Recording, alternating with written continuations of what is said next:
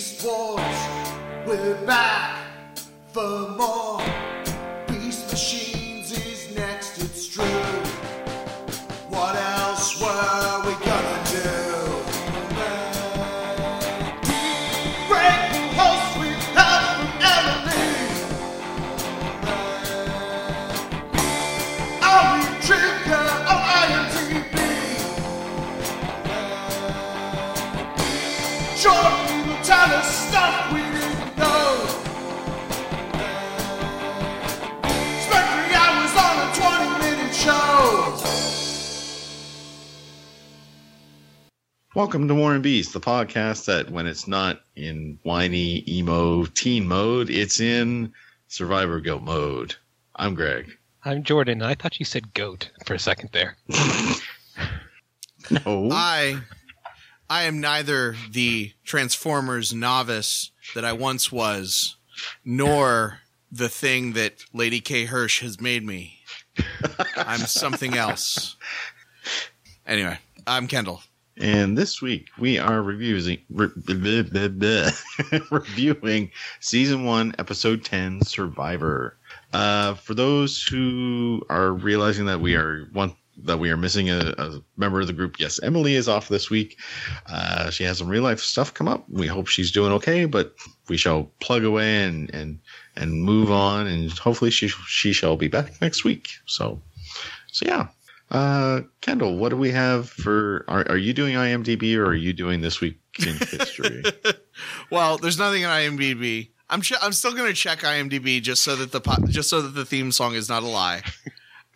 But on Saturday, November 27th, 1999, Smooth by Santana is still number one. Jeez, that's been going for a while. I think it's just been 2 weeks. I definitely remember it was from last week. I didn't. Yeah, I think it was just these last, because before that it was something else. I think it was a Mariah Carey song. Anyway, yeah, Smooth. Sleepy Hollows in theaters. I was very excited to see that popular video game Army Men Sarge's Heroes. You guys remember that game? I do remember that game. Yeah, that was a Toy Story tie-in, wasn't it? I don't think it was a Toy Story tie-in, but it was... Really? Because I thought the Sarge's Men thing was a reference to the Sarge Army Men toy in Toy Story. Like that was the game, right? Was like little Army Men actually risk climbing. Yeah, it was Army Men, but I think it was just like a spin-off of just Army Men. Yeah. Oh. I'm gonna check that just to see. Let's see what Wikipedia has to say. This is what happens when we don't have things on Part IMDb. of the Army Men video game based on the plastic toy soldiers, preceded by Army Men 3D and succeeded by Army Men Sarge's Hero 2. Yeah, nothing about Toy Story. Although I could see how a child of the 90s could play it and see the connection, because there is a character who is a green army man named Sarge in Toy Story, so I could see how you could make that connection. But yeah, it is not a Toy Story tie-in. Does not have the license. Okay. But I just remember playing that. It was like one of the first kind of like, I mean, it's a shooter game for like little kids, but it was the first, like, kind of like how Halo is, like you go around like an area and you shoot the other guy, or you try to capture their flag or whatever. Mm-hmm. I do remember that. I wasn't particularly fond of the game, but it was neat to remember. And then, fact from this day in history, the WTO protests, blocked delegates' entrance to WTO meetings in Seattle, Washington. So that's a thing. And, probably those protesters weren't very happy that the ExxonMobil merger was completed, forming the largest corporation in the world. So, yeah. So that's, put yourself in the 90s, 99. I think I'd rather not. No. 99 wasn't a great year. Not for teenage me. Never got to party like it was that either. Yeah. I wasn't much of a partier, actually. I know, shocking as that sounds to anybody who listens to the I guess show. math makes sense that you would be a teenager, but like I turned 12 in 1999, so like so it was like I was just on the cusp there. So the idea of being a teenager in 1999, would have been like a completely different world. But no, I mean, I think, yeah, maybe it was, I don't know. I feel like, the economy was good. I mean, sure, the world was going to end in 33 days, or 34 days, but other than that, I still remember that whole Y2K thing. Yeah, I think we talked about that on the episode that you were not on, Greg. Yeah. Yep. You guys did talk about that. And when I was editing and I listened to it, I was like, God damn it. I can't believe I missed this. Fun stuff. Yeah. All right. What does the TF Wiki say about this episode, Jordan? Okay, so they mention a couple of continuity errors where it's said, and some of them are small, some of them whatever. But anyways, it says that when chasing after the escaped Night Screen, Frost uses his transformation code Accelerate instead of his usual Overdrive. Let's see. Yeah, that's right. Yeah. I heard that and I was thinking to myself, why does that sound weird? And then I just sort of shrugged it off. I was like, Cheetor telling Black Arachne to take the Thrust out is odd considering they've already established Vehicons contain maximal smarks and Cheetor's pledge not to hurt Rhinox Tankor. I was just thinking that he meant take out as like, make him non-compatible, but who knows? Yeah. And it says, we get a lot of backstory about Night Scream's survival, but it's not really clear why scanning a new beast form protected him from the virus. Rhinox, yeah, that was the thing I never understood either. It's like Rhinox, for instance, possessed a similar organic beast mode, but he was paralyzed nonetheless. It might be that Night Scream was so deep down that the virus couldn't reach him, or the Cybertronian nature of the beast mode was somehow more resilient to its effects. Well, I mean, Rhinox, I assume that the Vehicons got snatched by Megatron and Megatron did something to them or something. Like I feel like they probably whatever happened to them was different from what happened to the rest of the Cybertronians. And I mean, it does make sense. I mean, it makes sense to me that, yeah, he was able to, he was the one person who was in the exact right spot to scan a thing. I mean, cause the rest of the Maximals, that is what saved them, was their beast modes, is what saved them from the thing. But they had upgraded beast modes. Well, the thing that saved him, the thing that saved like short-termishness, the thing that saved Night Scream was the tree. That's what kept him going. Was helping him too.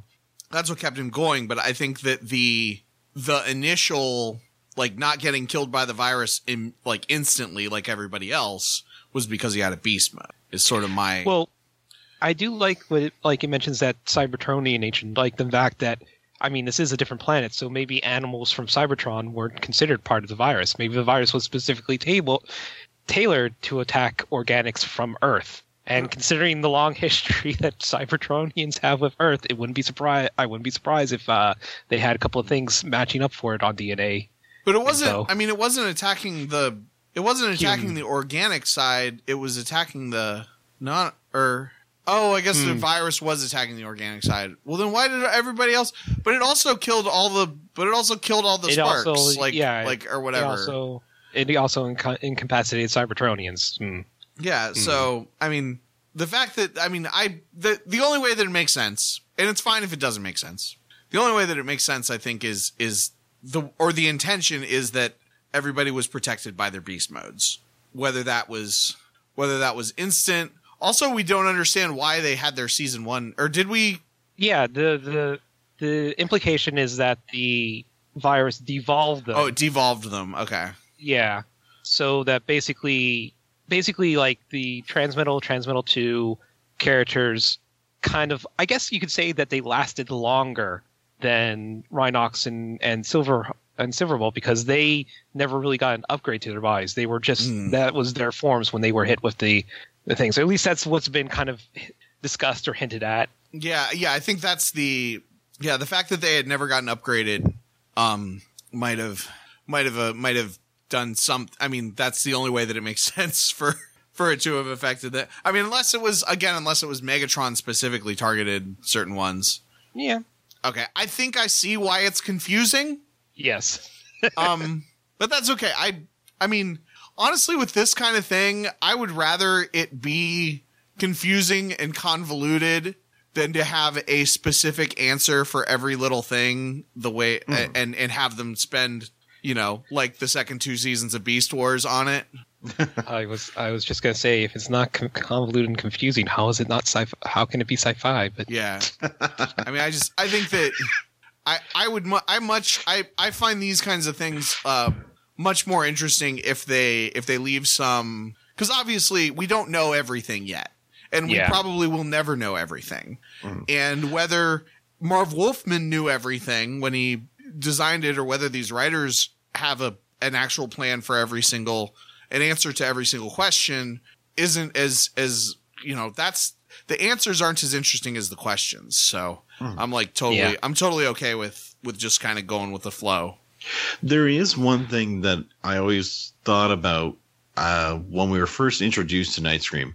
When the other Maximals ate the fruit from the tree, they sort of started becoming more primitive. Yet we never really saw that from Night Scream. That's true, but it's also kind of hard to tell because they were in techno-organic fused forms at that point. While Night Scream, when he was, because before that he was stuck in beast mode. Yeah, and as we said before, the beast mode is kind of like a living organic shell over the robot.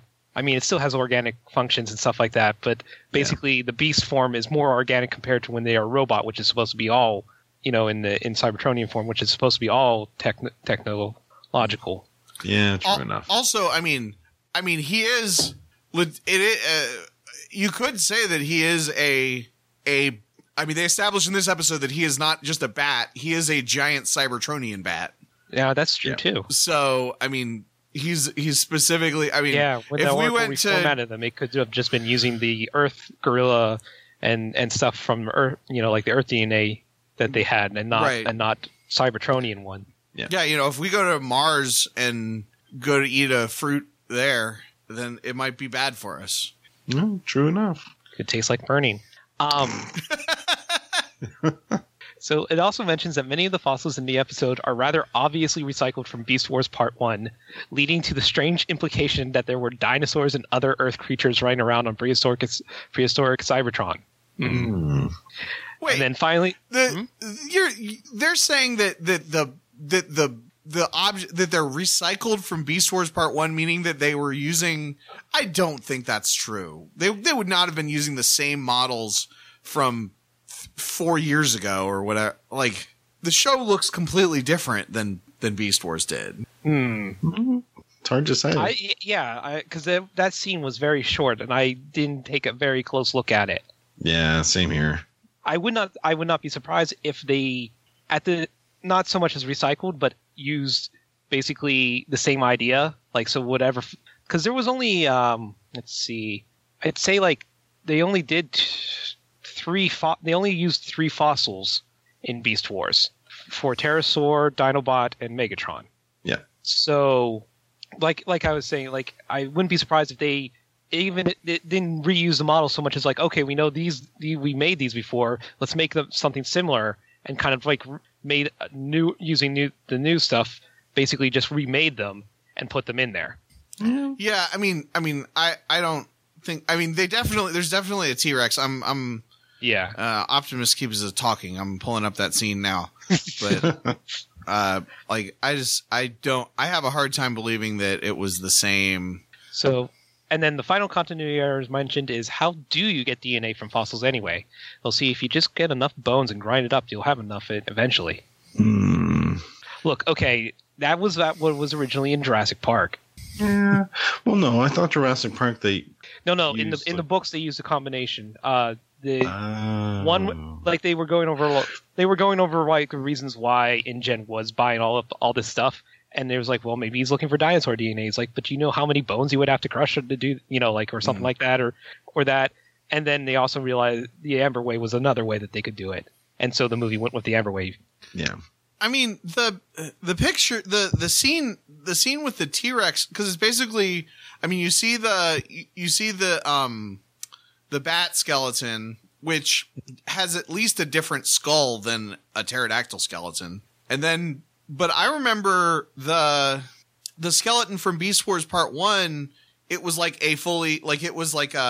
inside the mountain you see the whole like all the bones are in place. In this, with the dinosaur skeleton is like just it's just a pile of bones with a skull at the top. I don't think that's there's no way they just pulled that. I mean, they may have used some assets from it, but I feel like they probably used a completely different operating system on this. Like, I mean, I guess that, like, it's one thing, like, I believe that they reused Rhinox's model for the couple of times that we see Rhinox because it looks kind of out of place. But, and same thing with like Silverbolt and stuff. Like, they kind of look, the look looks different than the rest of the scene whenever you see those reused models. But in this case, it looks like everything else. I don't know. Well, when we get to the scene, I'm going to take a close look again. Yeah, TF Wiki is full of shit. So then, on to the continuity notes. Night Scream notes that Maximal Society has evolved since Optimus' crew left the planet. Notably, stasis pods, a major component of the Beast Wars, have been rendered obsolete, and DNA scanners have been directly integrated into Cybertronians.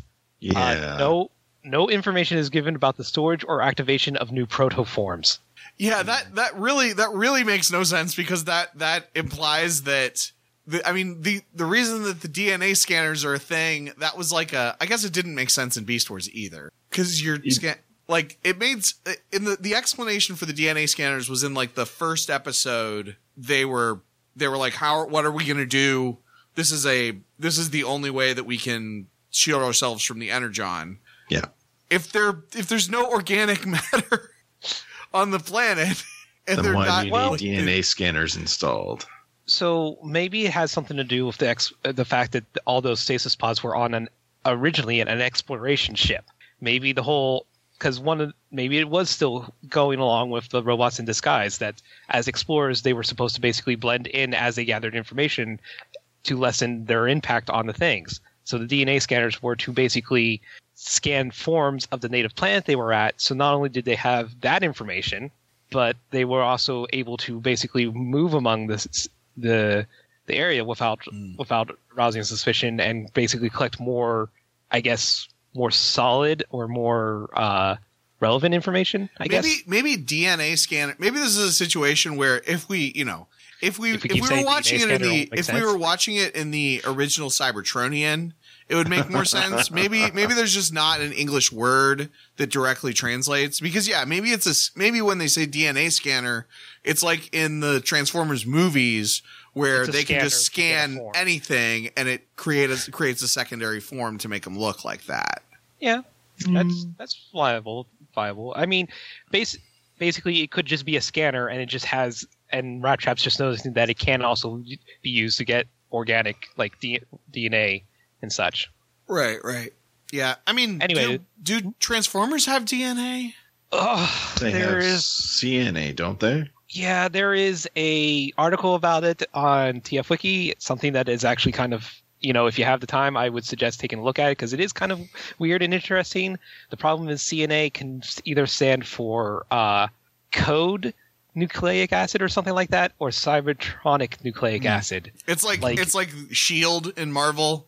Like, yeah, it stands for whatever they want it to. The meaning could change depending on what continuity you're talking about.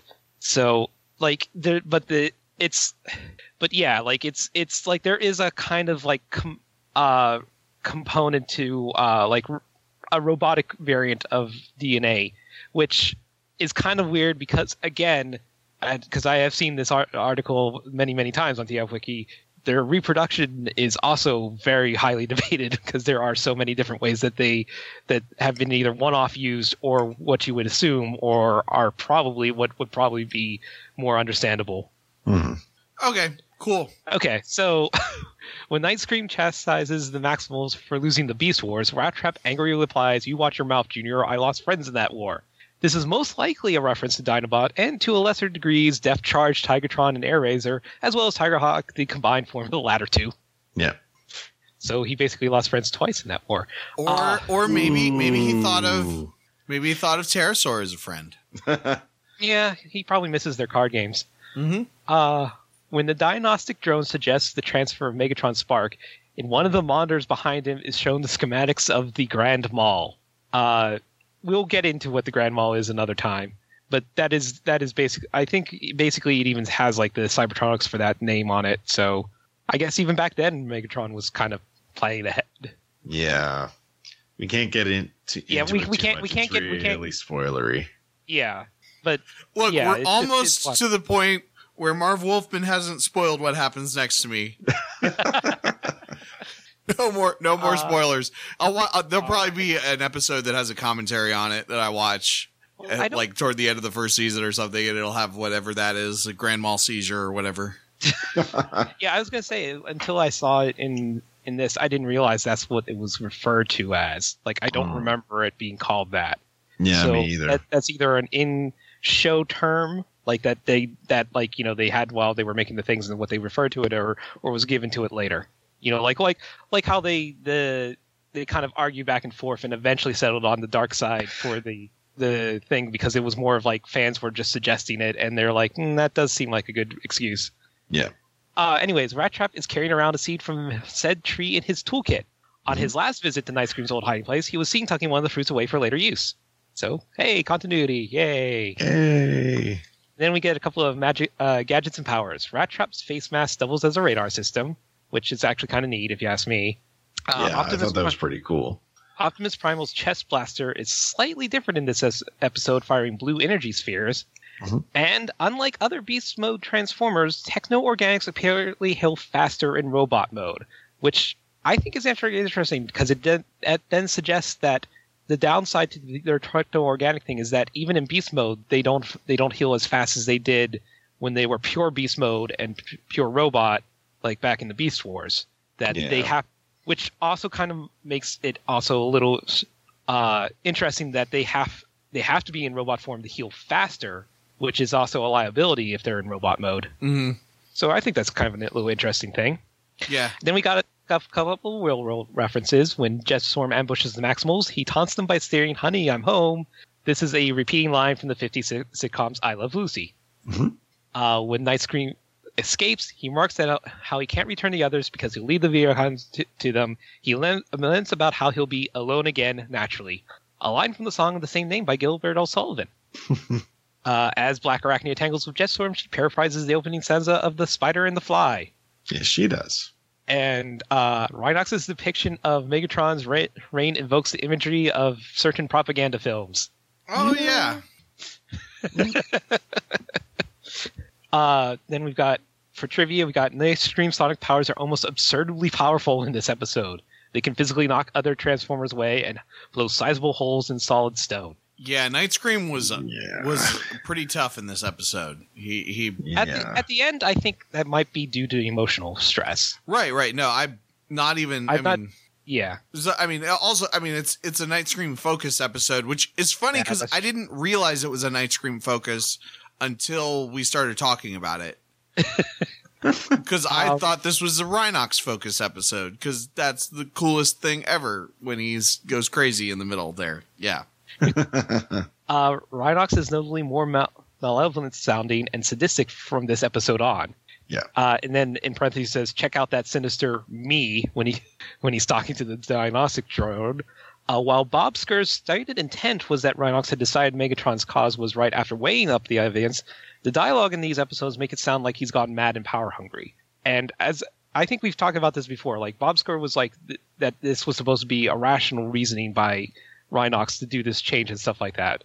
But I still do enjoy this reading of it, because I think it leaves it very, very ambivalent. And I think that's what kind of makes the idea a little bit interesting, because maybe it is because, something happened with his spark and he got a little crazy or something.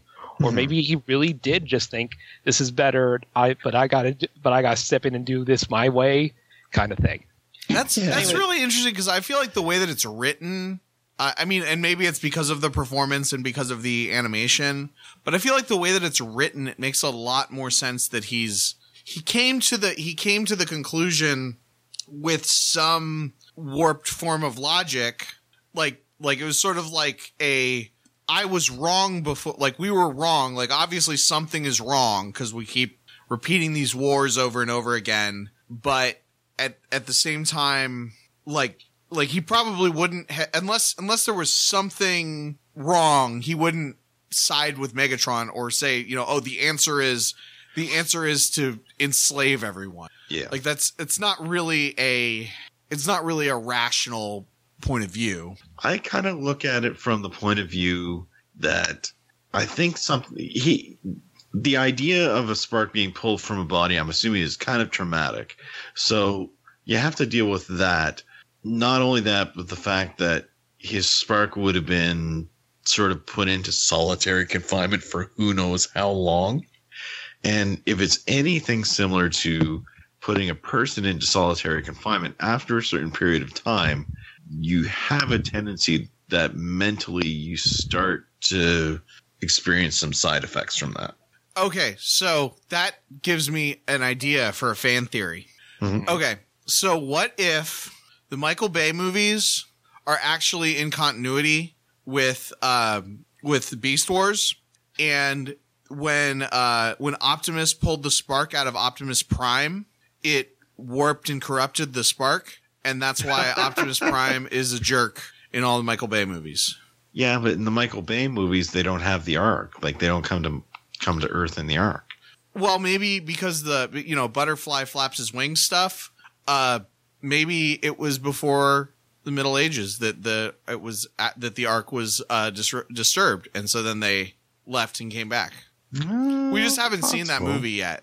Yeah, it's in the next movie, Even Darker Moon, Revenge.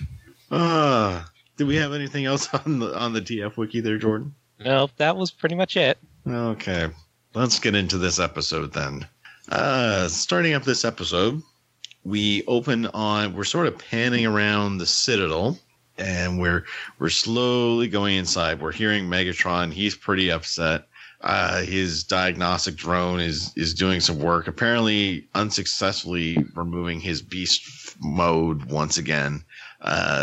Megatron is really pissed off. He's like destroying some equipment, and he's, berating the drone. He eventually breaks out of the harness. Yeah. Turns back into his dragon form and shoots some fire at him. The drone sort of manages to get out of the way. But then the drone sort of flies back in, and this is where we get some screens in the background. And yeah, we see the Grand Mall, which we will leave at that. We won't spoil it too much for people. But the drone starts to talk about how it's realized that there's something with Night Scream, apparently, about how he was able to survive, and how maybe this could be a key to removing, like, reverse engineering it and sort of reversing the process, and thereby removing Megatron's beast mode rather than giving him a beast mode. Okay, I've got the clip here. Yep. So we'll listen to that.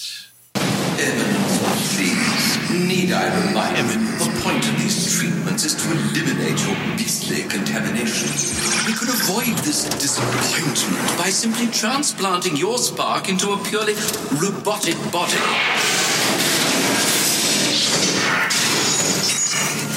Leaving my spark vulnerable? Not even for an instant. There is one other possibility. The maximal unit, Night Scream. Somehow he was able to generate a beast mode on a planet devoid of organic life. I believe if we replicate that process, then reverse it, the result would be a purely machine body. Lamentably, my ongoing directive to purge you of your beast mode has prevented me from studying this anomalous creature more closely. Your directive is hereby amended. Yeah. Yeah, so that happens. I do like that conversation, though. Your directive is amended. Yeah. So did we establish is the droid, it doesn't have a spark, right? It just is programmed. Yeah. Yeah, as far as we're aware, it does not have a spark. I do like still referring to it as Guilty Spark, though. Yeah, that's pretty funny. There is one thing I noticed when Megatron turns back into his robot mode before he puts his harness back on. His head looks kind of grayish. It was kind of neat to Yeah. see like a bit of an alternate color scheme there. Yeah, maybe But- he's removed some of his Well, organic yeah, stuff. Yeah, he's tried purging, and it's been piecemeal. piecemeal best. successful, moderately successful, I guess you could say. The other thing, as we heard in the clip, is Megatron is extremely paranoid about being vulnerable. Yeah. Like, it would make the most sense to just pull his spark out of that body and stick it into another body, but he is in no way, shape, or form interested in that at this point.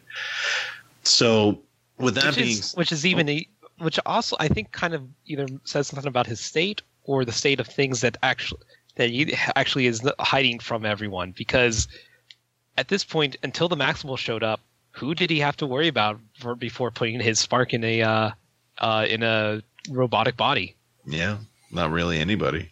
Yeah, I mean, he's obviously unhinged. Yeah, I mean, he had to worry. Really, I mean, in all honesty, if he had done that, Tankor probably would have pulled something. Well, yeah. But before the Maximals showed up, Tankor was just like, there wasn't a Tankor. There were just the drones. Oh, Like, he didn't have any, he didn't Yeah. have sparks in any of the drones. So, Yeah, like it's implied that there was some period of time that he had complete control of Cybertron before the Maximals showed up from the transwarp. Well, but he was with them. Yeah, but he was kicked out, which kind of was like Oh, because he basically fell got out of like the he transwarp. like lost connect. Like he got a little bit ahead. Yeah, but he still hadn't dealt with them, so he still had them to worry about. They just hadn't. Like they could have so you're shown saying up. that he was just pre paranoid about them showing up, Right. yeah, I could see and that. then they got away, and that and now Or he they just- could have he just shown up hasn't and had a chance. he didn't know. Like he didn't know what happened to them, so they could have been there and hiding. You know, I'm not saying it's necessarily rational because he is crazy, but Yeah. I mean it's not like he was living in utopia and then they messed up his utopia. No, very far from, I'd say. So, with the mention of them trying to figure out what happened with Night Scream, Megatron tasks all three of the Viacon generals to go with the maintenance drone to capture Night Scream so that they can figure it out so he can get rid of his beast mode. And it gives a bit of a roll call, and we get a neat little scene where we get like these panels that show each one. Like we show Jetstorm and then Thrust and then Tankor in the middle. And Jetstorm and Thrust both say something, and Tankor is oddly silent. Yeah, I like that. Yeah. Yeah.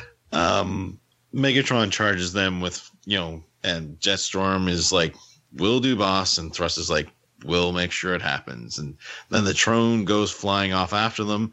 And then we got Tankor, who's just sort of staring at Megatron for a moment. And Megatron sort of looks back at him a bit curiously, and there's nothing said. And then Tankor turns around and starts wheeling away. It's like, little interesting there. So we then cut to the catacombs, if you will. That's what everybody's referring to them as. And we've got Black Arachnia and Cheetor, who approach Optimus as he's talking to Night Scream to try and get him to remember how he managed to get his beast form. And we got Rat Trap as well, who seems to be like working with his tail on Night Scream, like poking around in his head almost seems a bit creepy. And Night Scream isn't overly fond of it. And this is where we had, you had mentioned earlier, Jordan, how they have the DNA scan. He's like, "You have a built-in DNA scanner now?" And he's like, "Yeah, it was common tech now." And it's like, then we get the bit of the exchange about the Beast Wars and Night Scream talking about how, He did a great job there. yeah. And Rat Trap's mind you, I'd be pretty upset by that too if he had mouthed off like that. Optimus obviously doesn't take too kindly to it, but manages to sort of hold himself in check. Cheetor comes to the rescue because Rat Trap's got Night Scream pinned and is pretty pissed. But Cheetor manages to knock him off of him and, tells him to cool it. And, cooler heads prevail, I guess you could say a little bit. Optimus, he's mentioning how, they need to try and move on from the past. And Night Scream's sort of like, well, yeah, it's easy for you to say when, you keep talking about all this stuff. He's like, that's all I want to do. I don't want to live in the past. I just want to move on. I want to, live in the here and now and the future and get rid of Megatron. And he sort of, gets in one of these moods and, he doesn't seem to want to be a team player right now, I guess you could say is the best way of putting it. But so there's some more talk that goes on. And this is where we discover that Rat Trap has that seed that he's been keeping in his back of holding. I like to refer to it as still. He tosses it to Optimus, who looks at it, and Night Scream's like, "Hey, that came from my tree." And it's like, Cheetor is of course a bit concerned given what happened the last time they dealt with the tree and the fruit on it. And we get a bit of a quick flashback as to what happened in that episode with everybody sort of going primitive a bit. Optimus sort of realizes with the seeds, like, the Oracle told me that the seeds of the future lie buried in the past. He's like, so this seed, he's like, it's not the fruit. He's like, we have the seeds. We need to bring the organic back with the trees. And hopefully this seed can do it. So we then cut to the Maximals. They're heading back to where they had found the first tree in hopes that they can see about planting the seed. But as they reach what should have been the cave, the cave has been blocked off somehow with debris. And of course, Rat Trap's like, oh yeah, a bit of teamwork can do wonders for this. And nobody seems able to budget.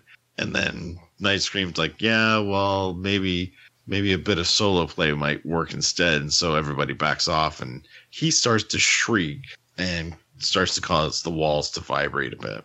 Now, while this happens, we then cut to the Vehicons and the maintenance drone as he is able to detect the sonic frequency of Night Scream's yell and sort of locks in on their location.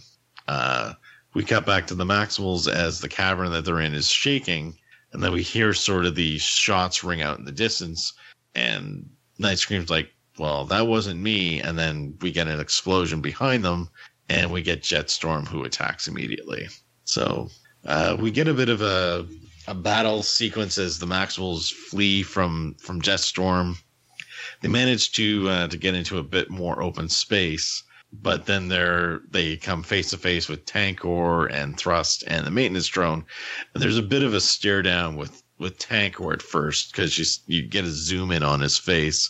He still hasn't said anything. He hasn't said Tankor pulverized or anything like that. Yeah. He just immediately starts shooting. I think he does in this scene. I think he does grunt a little bit. And if you're listening for it, or if you're like, I mean, because obviously this is foreshadowing that it's not going to be the regular Tankor voice. It is actually Rhinox grunting. It is not the Tankor voice grunting. Yeah, that was something I noticed as well.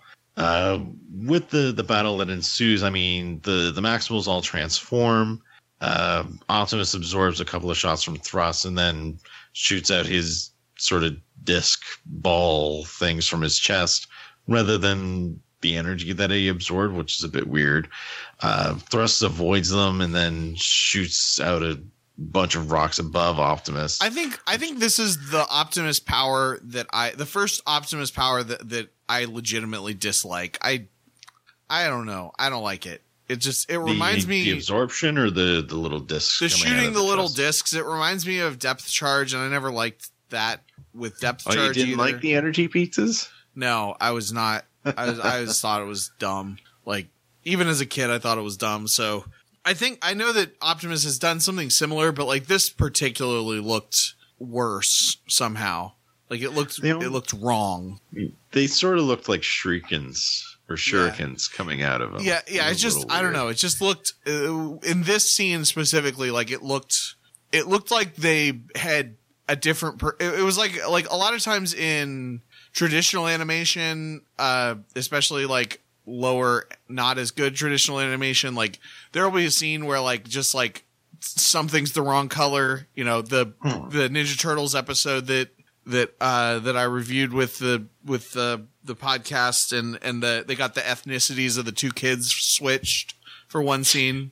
There's a black kid and a white kid, and for one scene they switched ethnicities. Jeez. Like this kind of, I mean, obviously isn't as egregious as that, but it just looks like somebody, or like in Sailor Moon, if you have an episode that was done by a different animation studio, like their attacks look slightly different or slightly wrong. And this is just like one of those situations where it's just like, that's not what that should look like. Yeah. No, I agree. It did look a little weird to say the least.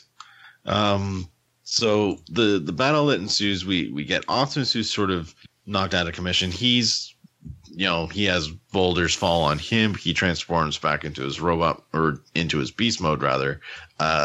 Black Arachnia she manages to take out Jetstorm with one of her sort of greenish web shurikens, I guess, that turns into like some sort of a holding web that surrounds Jetstorm, and he falls, out of the sky and down. Yeah, that web looks so like it's one of those. They've done it a handful of times with Black Arachnia, where it just looks like something from Reboot. Like it looks like they're inside of a computer, and that is just the computer, whatever vector graphics or whatever.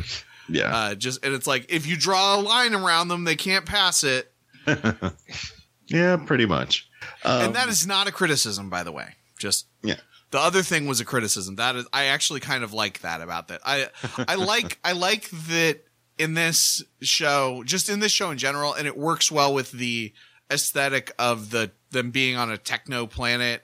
That sometimes the physics and sometimes the visuals just look like they're inside of a computer, like, a la Reboot.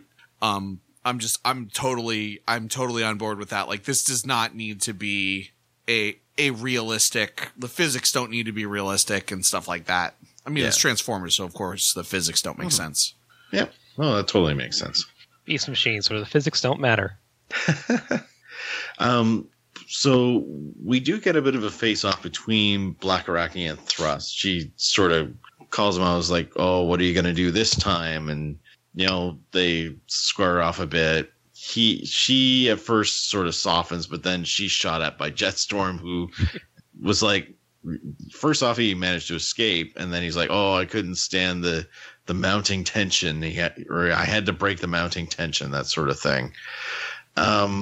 We then turn to Tankor, who is just firing nonstop and seems to be going a bit crazy as he does it, because you see his mouth sort of open and his head sort of rolls around a bit. And we've got these explosions going off behind Rat Trap and Night Scream. And Rat Trap is like, man, if it wasn't for my old buddy Rhinox being in there. And then Night Scream's like, yeah, well, he's no friend of mine, so it's not like I care. That's nice. That's nice. Yeah. Yeah. So he launches himself into the air to attack. He manages to hit him with his sort of sonic emitter, I guess you could say. The one on his back, not a scream like thing. Which have we seen that version of the sonic emitter before? Yeah. Yeah. Yeah, he's used it once or twice before. Because he must use it. He definitely uses it more in this episode than in previous ones. Yeah. I actually like that a lot. Yeah. Yeah. He manages to hit Tankor with it. And it's almost the equivalent of, those sort of scenes where you see somebody punch a really tough guy and you see his head get knocked back a little bit, but then he sort of turns around and it's like it didn't really faze him, sort of thing. That's similar to what we get here, because Tankor, his head's thrown back. His body is turned a little bit, but then he sort of turns around and doesn't seem really phased at all. He starts to approach, and Cheetor then flips over him and manages to sort of like drop kick him in the face when he flips over. It's almost a very Power Rangers-esque flip. So Tankor is attacking Cheetor, then Rat Trap's there, and Rat Trap literally jumps onto one of Tankor's arms and starts using his tail to like jab into one of his joints to try and short circuit it, I guess. Yeah, it looks like he's there's an animation where it looks like he's sawing into it too. Yeah. To give a nice way of explaining the animation. Yeah. And Cheetor It's weird. Yeah. It's weird. Cheetor's on the other arm. He's using one of his swords to like try and pin down one of Tankor's saw blades. Nice Scream approaches and he's, sort of rearing up to try and hit him, but Tankor manages he smacks him away with the arm that Rat Trap's on and sends them both flying. And then we get a moment where Tankor's arm sort of wheels around the one that Cheetor is on, and they get a bit of a face-to-face, and Cheetor growls at him, and then Tankor launches him off. And so he's got all three of them in the air, sort of in the same grouping. And then he takes aim with his shoulder cannon and shoots, and apparently hits them, because the next thing we see is a big flash, and then we've got both Cheetor and Rat Trap who are sort of knocked out when the smoke clears, and they're back in their beast form as well. Optimus and Cheetor manage to gather themselves, as well as Rat Trap, and Cheetor's like, "Oh, everybody's still online," and Rat Trap's like, "Hey, where's the kid?" And Optimus calls out to him, and we see Night Scream. He seems to be in like this sort of a box, and Tankor's got the box sort of mounted on his back as he's rolling along, and we've got the maintenance bot who, is floating along behind, and Jetstorm and Thruster ahead, sort of scouting out ahead. This is when we would have cut to our first commercial. And then when we come back, the camera sort of is on the surface and pans down through the access tunnels back down into the catacombs again. Can I make a quick note here? Yeah. When I remember watching this show, I do not remember the diagnostic drone so much. But no. I am well, yeah. For some reason, I don't remember it essentially being a character, which I like it. They're doing with it now. Like it is essentially a character. It has, for something that supposedly has no spark, it's definitely got an agenda and somewhat of a personality. I just liked it, and I was like surprised about that because I was like, I don't remember him.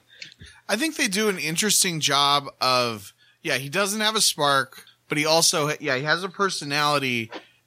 But he has less sort of I can understand why Megatron would have given him this thing. It reminds me a lot of the droids in Star Wars. Like they have a personality, and they and at the surface level they seem like they're just as capable of critical thinking and everything else as humans are. But if you go sort of a level deeper, they can't understand things. They can't deviate from their programming, and that's how that's kind of how he is. Yeah, there's a certain level of, I don't want to say self-awareness, but sort of like an acknowledgement that they're not fully in control, I guess, or that they have certain limitations because of programming. I guess you could say. The thing is that's interesting about the diagnostic droid. He I don't feel like he has an agenda, but he also doesn't really have a filter. He's not like afraid of Megatron. He does call him, your, what does he call him? Your liege, your eminence, or your eminence. Yeah. He's like, "Eminence, please." And I think that's also kind of a neat little thing is that, like we said, he doesn't have a spark or anything like that. So for all intents and purposes, the diagnostics drone technically is disposable. It is just it is supposedly just a tool, but none of the characters treat it that much as a tool. Not all the time. There are times they have conversations with it. They actually bounce things off of it as an actual character, and that's what I mean. Is what I liked is that they don't treat it as just a tool to do their orders. Yeah. Yeah. Well, it's an interesting thing because it's written well, I guess, is the thing. Cause just an underling, like if it was written as if it had a spark, if it was just an underling who was doing these things, if that was Scorponok that was in charge of assisting with all this stuff, like when Megatron starts throwing stuff around and, destroying things and everything, like there would have to be an element of fear, if that was just a random underling. But because this is because this is something else, because this is just a tool that doesn't deviate from its programming, it isn't afraid of Megatron, and it's not going to filter things. It's just, it's just saying, this is based on all this data. This is the conclusion that I've come to. These are your options. This is what I see, and then later we'll see that he gets, reprogrammed by Rhinox and, and he's got and Rhinox tells him what to say. And it's a cool thing. And I also wanted to point out, cause I mean, it is kind of interesting how well the program works within the parameters and directives it's given, though, because it was about to torture Nightscream, and we're just about to get to that, right? Yes. Yeah, because when we come back, we've got the Vehicons are sort of moving back towards Megatron, and the drone realizes that apparently this box that Nightscream is in is some sort of a portable CR chamber. It's supposed to be repairing Nightscream, but he notices that it's not actually doing anything, and it's because of Nightscream's physiology. So, and that's where we find out about healing faster in robot form, right? Yeah, because he opens the door in order to go inside. Nightscream actually flies out, but then he's shot back in by Jetstorm. He then, for some reason, transforms into his robot mode, and when he does, the diagnostic drone scans him, and that's when he realizes, he heals faster when he's in robot mode for some reason. And he notices that he's got like these it's like a nano transformation, I think he refers to it as, or something similar. And he wants to know the secret behind it. He's sort of threatening to torture Nightscream if he doesn't talk. And so the door closes and Nightscream like puts up his hand, like almost like, sort of tenderly. He's like, I'll tell you. And then the next thing we get is Nightscream opens his mouth, and then there's this big explosion, and the entire box just blows up, and Nightscream flies out. And somehow this drone doesn't get like destroyed. Like he's attacked by Megatron and by Nightscream, and he hasn't like been blown to bits yet. My guess is that after the first 3 or 4 times that Megatron got mad at the drone and destroyed its body, he decided to make it a more adorable one. Yeah, I suppose that would make sense. Okay, I thought you said he decided to make it a more adorable one. Well, maybe he did. Maybe it's both. I mean, that is kind of an adorable little flying bot thing there. But yes, no, it does make sense that it would be durable. And also, like, know how to roll with the explosions and stuff to minimize damage. Yeah.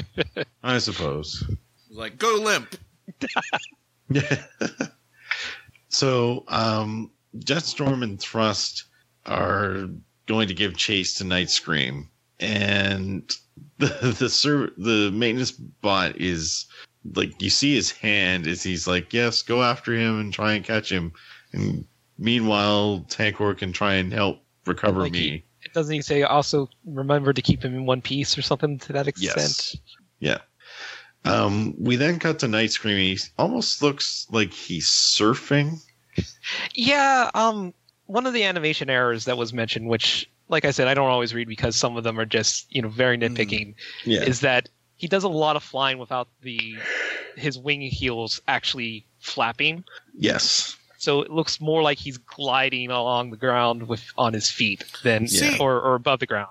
See, I read it like for part of this, it does look like he's on the ground. I thought he was rollerblading. Yeah, I mean, it's not for especially for his look. It's not too out of place. It's just I guess it's just like, oh wait, why aren't the wings? You just at some point you're like, oh, why aren't the wings flapping? Yeah. I got the sense that he was flying. It's just that, like you said, Jordan, his wings weren't flapping on his ankles, and it just looked a little weird, especially with the positioning of his body. It almost looked very similar to Optimus in his first Transmetal form when he was the flying surfing monkey. Right. Well, and I mean, it would make sense if he was gliding, if he was a bird, but because he's a bat, those wings need to be moving, because that's how bats fly. They don't glide. Mm-hmm. I hope somebody got fired over that. So Nightscream seems to be rather happy that he's on his own. He makes the comment, "Oh yeah, flying on my own again, just like before." He's like, "This is the way it should be." And he's zooming down a hallway. And we then cut to Optimus, who's apparently trying to use some sort of a spark probe to locate Nightscream, but he says that he can't, that he's being blocked. And so he assumes that Nightscream's in his robot mode, and he then looks to Rat Trap, and he's like, "Make it quick." And so Rat Trap transforms. And this is apparently a power that Rat Trap has now, is he's able to use his little sort of visor that he's got on his head to be able to track down Nightscream. I love that the powers never cease. Like yeah. Every episode we gotta do one. Yeah, I was gonna say, like, I think, yeah, like, for some reason, you know, Primal's like, you know, well, I can't use my mystical powers. Time to use our technological powers. Yeah. Yeah, I like it. It's an element of, it's sort of an element of, I don't want to say like camp, but like, cause it's not like campy, but like an element of, it's just something that shows up in these kinds of shows where like people have some extra power they've never explained before. And because it's happening so much on this show and sort of combined with we don't exactly know exactly how everybody got where they are. Like it really does create more questions. Like, what other powers do these people have? You know, but it also totally makes in another way, it kind of makes sense. I mean, they are actually learning how to use their new bodies. I mean, it makes sense that they would be learning exactly how to do stuff. And we don't need we don't need like a bunch of exposition of like, oh yes, I have noticed that if I use a button, then it will let me track, this is Viacom. It's similar to the Viacom's tracking. It will let me track people in robot mode. Like, we don't need that. He just does it. And and it's not unreasonable. It's not like he's using it it's not like this is a video game and he's using it to break the game. Like, it doesn't come across as a lot of times the new powers, the interesting thing is they don't come up as a Deus Ex Machina for the most part. Like, they're just sort of extra powers, extra tools that people learn for different situations, but it doesn't come across as lazy writing. Yeah. Okay. Yeah, you're right. It does, like, it's not used to always save the day so much as just help with the story. Yeah, help move the plot along. Yeah. Like, I mean, like, it wasn't like if only somebody could shoot discs out of their chest, we would be able to win. Oh wait, I can shoot discs out of my chest. Like, no, it's just they wanted to do extra stuff. You know, I mean, they do track him in his robot form with the visor thing, and the spark probe thing they sort of have hinted at, because that's kind of how Optimus was able to find him in the first place. It was like the psychic link to the sparks. So, I mean, these two new powers that they bring up are not that out of character. And if they hadn't been able to track him with the tracking thing, then they would have just looked around for him and found him. Like, you know, they would just kept at it. Yeah. And then we would cut. I mean, but they have to find him for the story. You know, so like, you know, they would have just had a time jump, or he would have been conveniently right around the corner. That seems to happen a lot in this show. You know, it's a small world. Speaking of things just around the corner. Yep. Because as it turns out, Nightscream was literally like in a hallway right beside the Maximals, and Ratchet's like, oh, he's like really close by. And then we come back to Nightscream as he's getting chased by both Thrust and Jetstorm. Nightscream's sort of leading them through a tunnel. Thrust almost falls into a hole, but manages to stop himself, and he gives Nightscream a bit of a dirty look. Jetstorm is sort of, you know, taunting Nightscream, saying, oh, you're not the best flyer, I'm better than you, sort of deal. But Nightscream manages to fly into a hole to try and lose him. We then cut back to Rhinox, I was going to say Rhinox, I suppose it is apt. But we come back to Rhinox, and the maintenance drone who's sort of lamenting him for, get me out of here, because he's buried under some rubble. Just as he makes mention that he's masking their energy signatures from the Maximals. And as he says that, Rhinox manages to drop a piece of debris back on him and starts to back up into the shadows as the Maximals are moving past them. Like they're in a hallway literally right beside them, and they don't even seem to notice them there. They don't look left or right, rather. For a second, I thought the diagnostics drone's berating was like going to give them away. Yeah.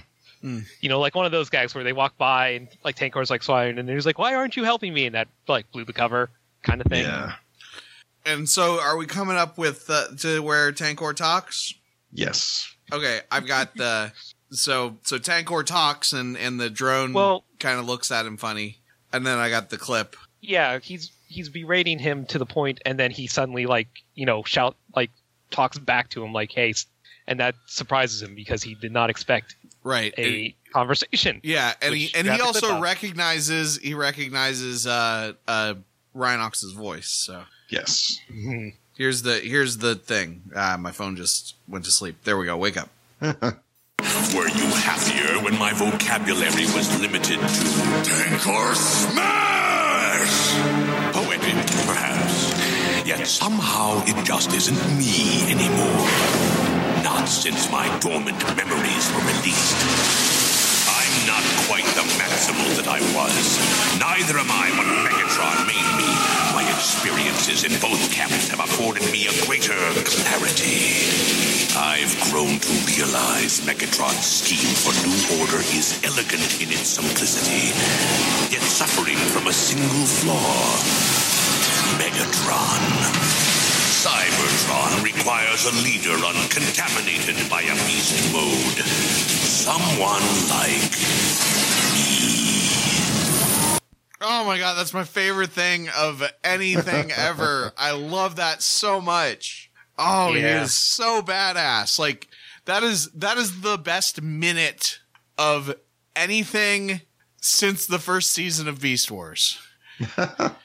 Like, oh man, like that's it just I don't know if there is that. Oh man, that's just like, he's just like legitimately menacing, like that performance is so perfect. Yeah. I love there's so much. I love that he can still do the Tankor voice if he wants to. Yeah. But because he's self-aware, he chooses to speak in his own voice. It's so great. Oh, this is so good. This is such a good episode. Yeah, it's pretty cool because, it certainly throws the maintenance bot for a loop to even hear the voice. And of course, after we get that little blurb from Rhinox, the drone is like, well, as nice as that sounds, I can't go against my programming. And I'm programmed to serve Megatron. Yeah. And then Rhinox is like, well, maybe I can fix that. And he's got like some tools in his arm that he's slowly, menacingly pointing towards the maintenance drone. It looks very similar to when the maintenance drone was getting ready to torture Nightscream. Yes. In fact, I believe the exact words he says, there's always alternatives. Yes. Oh man, but that just, the visual of it is reminiscent of like Nazi propaganda stuff, like the giant armies and everything. And I mean, it's also the marching armies, which also is that visual style was used in Star Wars and for these just like the menacing. I don't know. It just is. It's executed really well. And then shorthand. The giant Tankor over the flaming city of Cybertron. Oh, yep. It's great. Like, oh man, it's just like that's visually it's visually impressive for compared with it's very clear that the technology has improved since the first season of Beast Wars, and then like the Rhinox's performance is just great. Like it's just it's like the perfect evil moment. Yeah. Oh, yeah. He's simultaneously, he comes across as menacing and scary, but also that is definitely Rhinox. Like, it's not like he's like, he doesn't sound unhinged.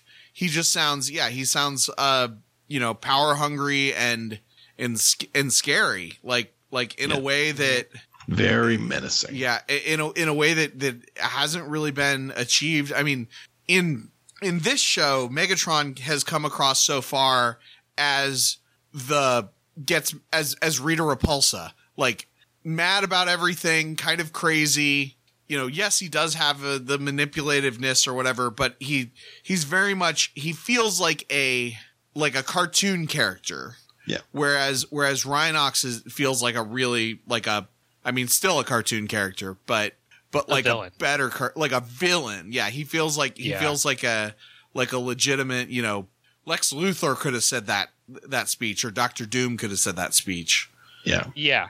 It has a sort of a gravitas to it. Like with hearing what he's saying, you're like, "Ooh, that could really lead to something." Yep. And the fact, this is a good episode. The fact that this is a good episode, that is my favorite moment of the episode. But there are two more moments later in the episode that came kind of close. So yeah. So getting back to Nightscream is still getting chased by Jetstorm here.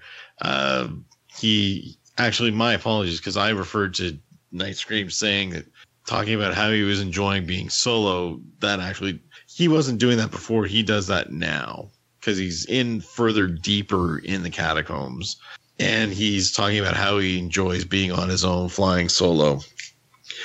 And of course, as he's saying that, he's sort of distracted and he closes his eyes, and when he opens them up, he nearly flies into a wall. Actually, technically does a little bit. He manages to not hurt himself. He stops just short of hurting himself. But as he does crash into the wall, Thrust and Jetstorm are both there and attacking.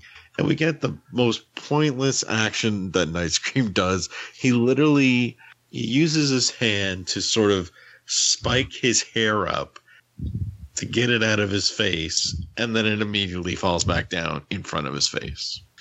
Look, you guys don't have as long a hair as me. No. This is a thing that happens. If you have, especially if it's it can't quite go behind your ear, and Nightscream, I think he doesn't have ears, but if you have bangs that go down over your eyes, you push them away from your eyes so you can see, and they flop right back down. That is 100% what happens. Yeah. Oh, I've got a kid in my martial arts class. The same thing happens to him. He's got these really long bangs, and he'll be constantly in the middle of a form, and he's always moving his bangs out of the way, and he'll just move once and it'll immediately be there again. And it's like, just cut your damn hair. Well, just let it grow long enough that you can put it behind your ears, or pull it, or put it up, or use barrettes, or use a bandana or a headband. Yeah. But it's a thing. It's a thing. Also, it becomes if you're like that, it becomes a nervous tick too, to push the hair out of the way, and then it goes right back down. But I don't have a problem with Nightscream doing that. I do think that it demonstrates that that hair is not efficient. It's a organic corruption of his robot form. Yeah. Maybe that's the kind of thing that Megatron wants to get rid of. I'm just saying, Megatron maybe has some good ideas. Yeah, maybe. No more hair. Curse those pretty biologicals. But yeah, so Thrust and Jetstorm are attacking. Nightscream manages to fly to avoid them. He then shoots he uses his sort of sonic cannon on his back again and shoots the ground, creates this really big hole and flies into it. Thrust is after him before he gets away, but then we've got the Maxwells there who managed to cut them off. Jetstorm tells them to move, and Cheetor's like, make us. So we get a bit of a battle again. Cheetor's using his swords to block some blasts from Jetstorm. While he's doing that, Optus manages to run and jump into the hole that Night Scream has created. Black Arachnia sort of webs up Thrust's blaster hands, and he shoots his hands he shoots his blasters to get them off. But then he's confronted by Cheetor and Rat Trap while Black Arachnia shoots a web past Jetstorm. He's like, "Ha, you missed." And then she tugs on it, and the rock literally smacks into him. He goes flying. He crashes into Thrust and skids to a stop right in front of Cheetor and Rat Trap. Oh, wait a second. He doesn't say, "Ha, you missed." He says, "Missed me, now you gotta kiss me." Yes. I was like, I was trying to remember what he said there. Yes, that is what he says. He says, "Miss me, me, now you gotta kiss me." Yeah. And then he was hit by the rock. Yeah. Yep. I mean, yeah. I just like, I don't know. I don't know if children still say that, but that is something that children said when I was in the 90s. And it's very like, it's one of those like phrases that I never thought of until I saw that. Memories. Yeah. So, Cheetor calls to Black Arachnia because Thrust sort of skids in front of her. He's like, "Finish him off." And she hesitates, and she's like, "Silverbolt," and starts to reach for Thrust, and Thrust then shoots some rocks above her. As they come crashing down, he and Jetstorm manage to compose themselves and then go down the hole that Optimus and Night Scream have gone down. Cheetor manages to rescue Black Arachnia before she's crushed. And then the rocks topple on top of the hole and block off them being able to pursue. Cheetor gets a bit of a snarky line in, "Oh, you're not even going to thank me for saving you?" And because, Black Arachnia is distraught that once again her love interest has flown the coop, so to speak. Wheeled away. Yep. So this bit is interesting to me for two reasons. One, you guys know I'm not a huge fan of the Black Arachnia Silverbolt love story side thing. It is what it is. It's fine. Like, it hasn't been super egregious in this, but like this episode, I feel like is like super awkward every time she runs into what's his name, the Thrust. Every time she runs into Thrust, it's like awkward. And then somebody shoots somebody. Like, it's like I really hope that they deal with that soon. Like, that they kind of because like right now. And then the other thing that I've noticed, Cheetor clearly does not have a crush on Black Arachnia anymore because, or he's gotten more smooth about it or something. Because if this happened in season 3 of Beast Wars, he would have said something awkward and creepy. Yeah, and then he would have given her like some sort of a really awkward or creepy look. Yeah. See, he's growing as an individual. Mm-hmm. Yep. But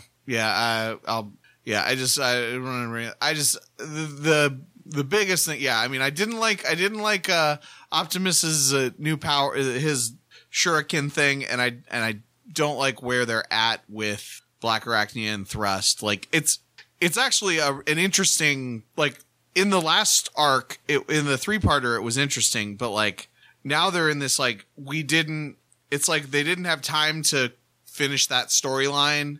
And so they're in this, like, awkward, like, what do we do with these characters? Because Thrust isn't sure if he wants to be a good guy or a bad guy.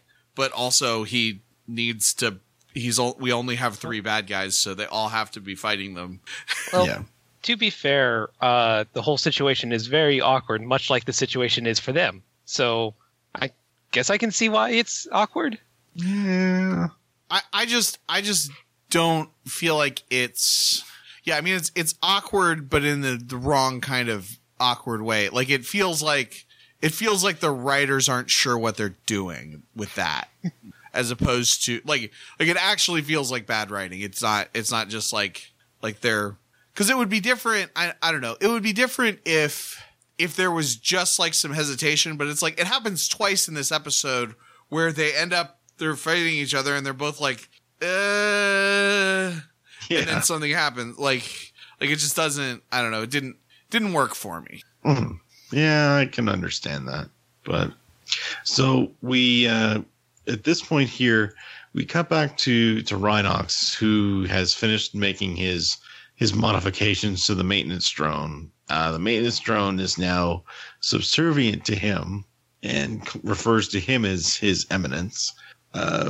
Now, this is where we get a bit of a part. It's actually a little weird because the drone's head is sort of bowed down a bit, and Rhinox uses one of his big fingers to sort of lift I'm saying this with quotation marks, his chin to sort of look at him and like meet him in the eyes. And he talks about a strange energy signature that he needs help, locating, that he's detected. We don't know exactly what he's referring to, but it cuts away back to Night Scream as he falls into this cavern. And as he looks around, he sees a bat skeleton. So the assumption that I'm getting is that this is the skeleton that he scanned in order to become a bat in the first place. Mm-hmm. And we sort of zoom in on it a bit. We then see Optimus who lands behind him and transforms back into his gorilla mode. And he's looking at the skeleton as well. We've got Night Scream here who he's seeming to be getting quite upset. He's like, this is what I found that I must have been able to scan in order to become a bat.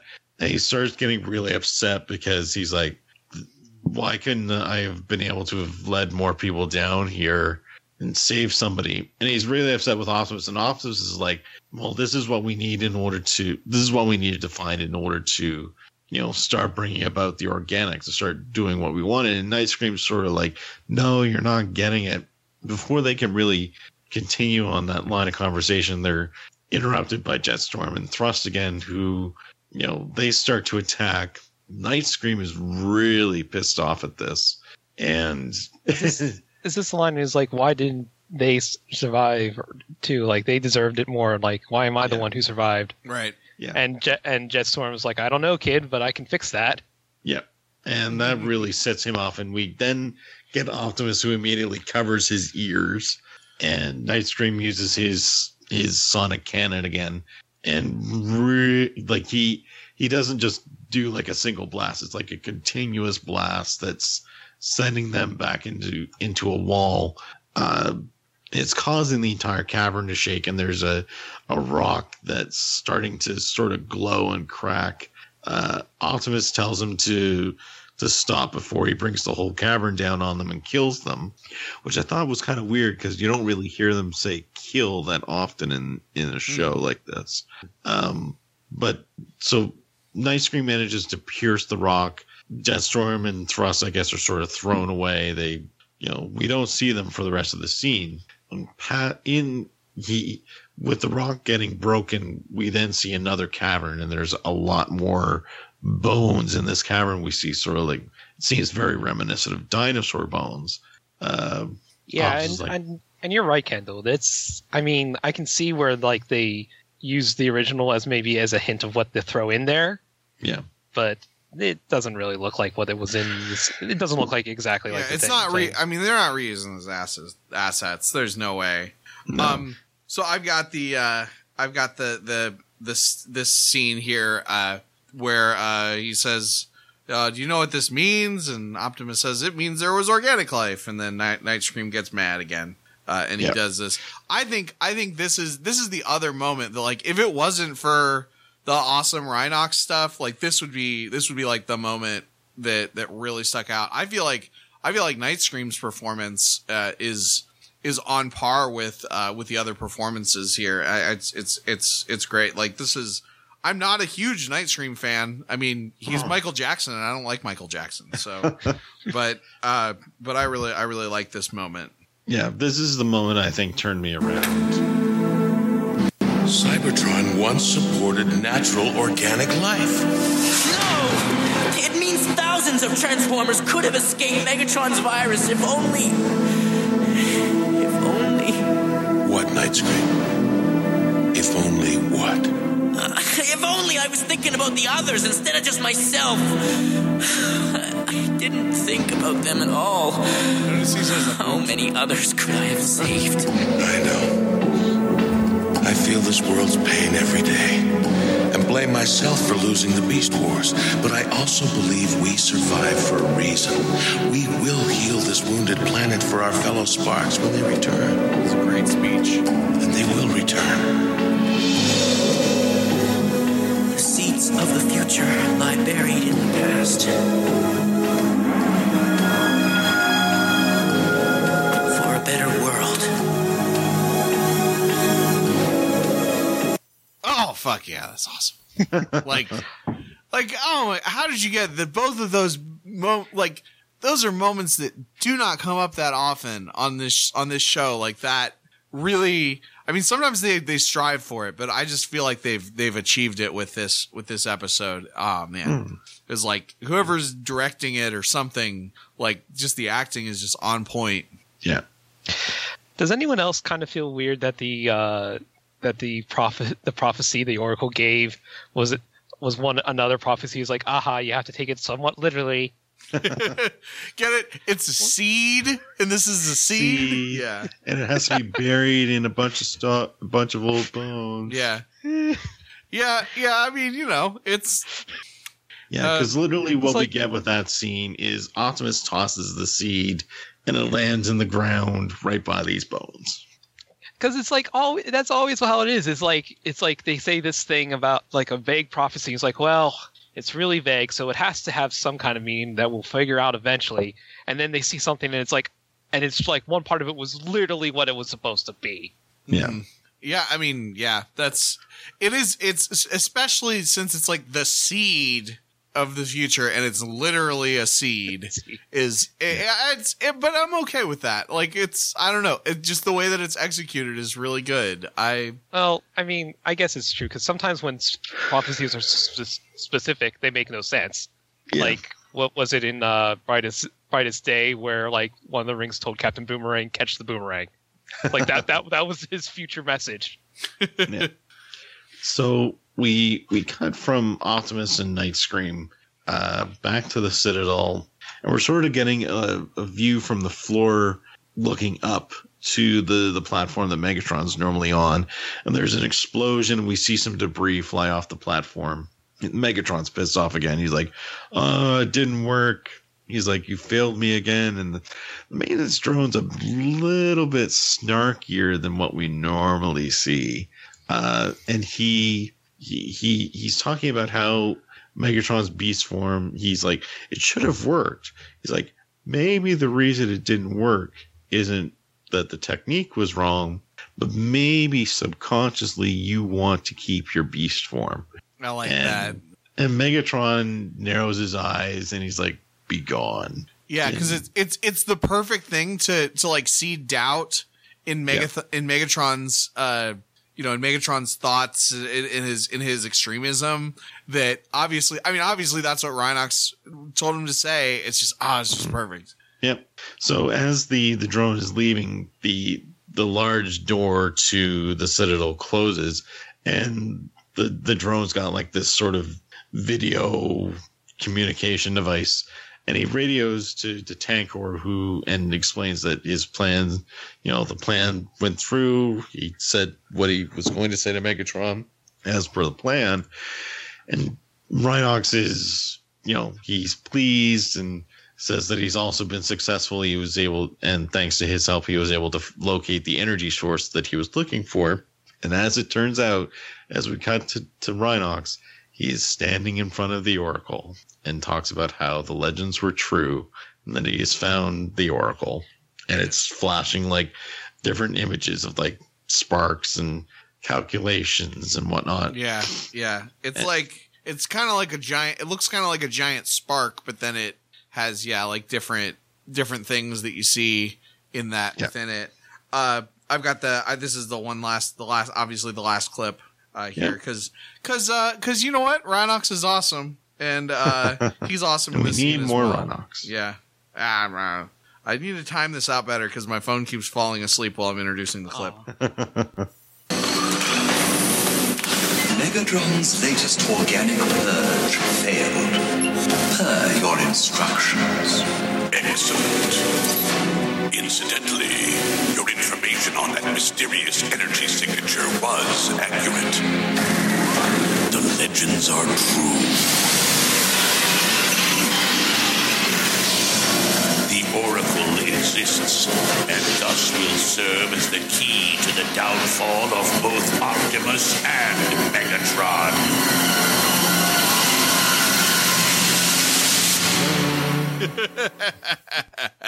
Oh yeah, it's like, oh man, it's great. It has that. It's just this is that ominousness, and oh yeah, he's just. It's just so interesting how that voice, you know, that specific voice of the character of Rhinox lends itself to being the sort of aloof tech guy that he was in Beast Wars, but then also like the Megatron-esque manipulative, evil, ominous guy. Like he's out Megatroning Megatron at this point. Like that's the Megatron voice in Beast Wars. You know, that was who he was. He was the calm, cold, you know, mastermind villain. And now Rhinox is in that role. Oh, it's just so great. Like I do not understand how anybody could possibly like knee jerk be anti this portrayal of Rhinox, because it's so cool. Well, that's pretty much the episode. So, I mean, Kendall, we pretty much know what your thoughts are on it. Yeah, it's the best episode of Beast Machine so far. And I was gonna say, yeah, like I really did enjoy it. There's those great lines, and we get the, and as I said, like I didn't remember it, but seeing a bunch of the diagnostic drone was really nice. Basically, become a character. Yeah. And like I said, when I made the question post and stuff like this, and we kind of talked about it off air, this might be an episode that made or break Night Scream for people. But the end, where you know, just that moment where he's like, he could have saved them if he wasn't thinking about himself. You know, like he's blaming himself in there like that. At least, you know, that gives a reason for it. Yeah. You know, like it's not just an act. It's not just because he's a teenager. There's legitimate, you know, things to him. Yeah, it definitely added a layer to his character. Whereas, because like the advantage that all the other characters have, you know, good, bad, or indifferent, they had the Beast Wars to establish them as characters, and they can kind of use some of it and not use other portions of their characters if they want to. But at least there's that assumption that you know they know what to do with these characters, because they're old established characters. With Night Scream being a brand new character, I think that they had some challenges in his early episodes, but this episode definitely, they kind of figured out how to make him how to make him what he is, and especially that final scene with him was just terrific. Yeah, I thought the same thing. It certainly turned me around a bit on the character, especially at the end of the episode. The start was a bit rough, just because I hate bratty characters, but at the end, it really paid off quite a bit. Yeah, I don't feel like he was as bad in this episode. Even at the beginning, like I didn't particularly notice him being overly bratty, like in, you know, in other episodes. I think even like, I don't remember specifically what it was, but somewhere in that 3-parter, he got pretty obnoxious at times. But I mean, everybody, all the characters get obnoxious at times. They can all kind of, unfortunately, the way that this show has gone, I kind of, at the beginning, it looked like it wasn't going to be like this, but I mean, they do argue amongst themselves, you know, in all the scenes. There's some, you know, they're all antagonizing each other, because they're in a difficult situation. But at the same time, I mean, like I guess even the scene that, like, you know, we lost friends in the Beast Wars, I didn't think he was being, I felt like he was being insensitive, but I didn't necessarily think he was being annoying. Mm-hmm. Yeah, that's fair. So, with that being said, I think I know we've got a news post, and I think we had a few questions. Yep. So, Jordan, did you want me to read the news post? If you'd like, that way I can read the questions and we could go on that. All right. So, As always, the news post is provided to us by Casey or Lady K Hirsch on Twitter. This week, she says, "Hey there, beasties. There's been a surprising amount of news despite how recently we last recorded. Rhinox continues to climb up the techno-fascist ladder after getting red-pilled by Megatron last week. This demonstrates a common problem encountered by modern neo-Nazi groups, which is infighting due to attempted power grabs." Wow, that got political really fast. Just to make it clear, though, just because I like Rhinox in this form does not mean that I am pro-Nazi. No. No. just because sometimes the way that I mean, he is a villain. I like it because he's a scary villain. It's because it's a well portrayed villain. Yeah, and it's done well, and that it makes sense. Yeah. I'm not pro-Nazi. No, none of us are. Yeah, screw Nazis. Yeah, I just I know that is a rather don't screw controversial Nazis. opinion. Nazis don't need to be screwed. Well, more like don't give in to them, I guess. There was in the 2004 election, there was a group that was offering to have sex with any Republican who would abstain from voting. I remember reading a Rolling Stone article about that. I remember hearing something about that. Anyway, we're getting way off topic here. But enough about the prevalence of fascism in sci-fi. Let's see what the news fairy has brought us this week. Let's start off this week with everyone's favorite segment within a segment, the Visionary Victual. Via Previews World, we have our first look at the RI cover for issue 4 of Transformers vs. Visionaries, featuring Wheeljack and Galadriel. Yay, Wheeljack. Yeah, it was kind of cool to see Wheeljack there, and the picture looks pretty good, I think. And I like the expression that we've got, like the sort of emotion that we have with Wheeljack's face here, too. It's pretty cool. Looks like he's very contemplative. Yeah, I don't know, though. His face looks smaller, but I think that's because, how Wheeljack has... Kendall, you probably don't realize, but the way his head is usually designed, those, large triangular air flap things on it in the picture are usually about the same size as his head sometimes, or, the sides of his head.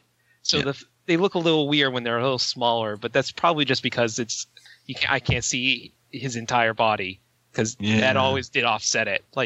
Especially because he was a Lamborghini, wasn't he? Or no, he wasn't. Or some, he was some kind of sports car, though, right? Yeah, he was like almost like a type of rally car. Yeah, but just the coloring and the because of the way the doors stuck out, kind of seemed to offset it. And then, like I said, I might just be misremembering from things from the past, but that's just what's hitting me right now. So what's a Visionaries?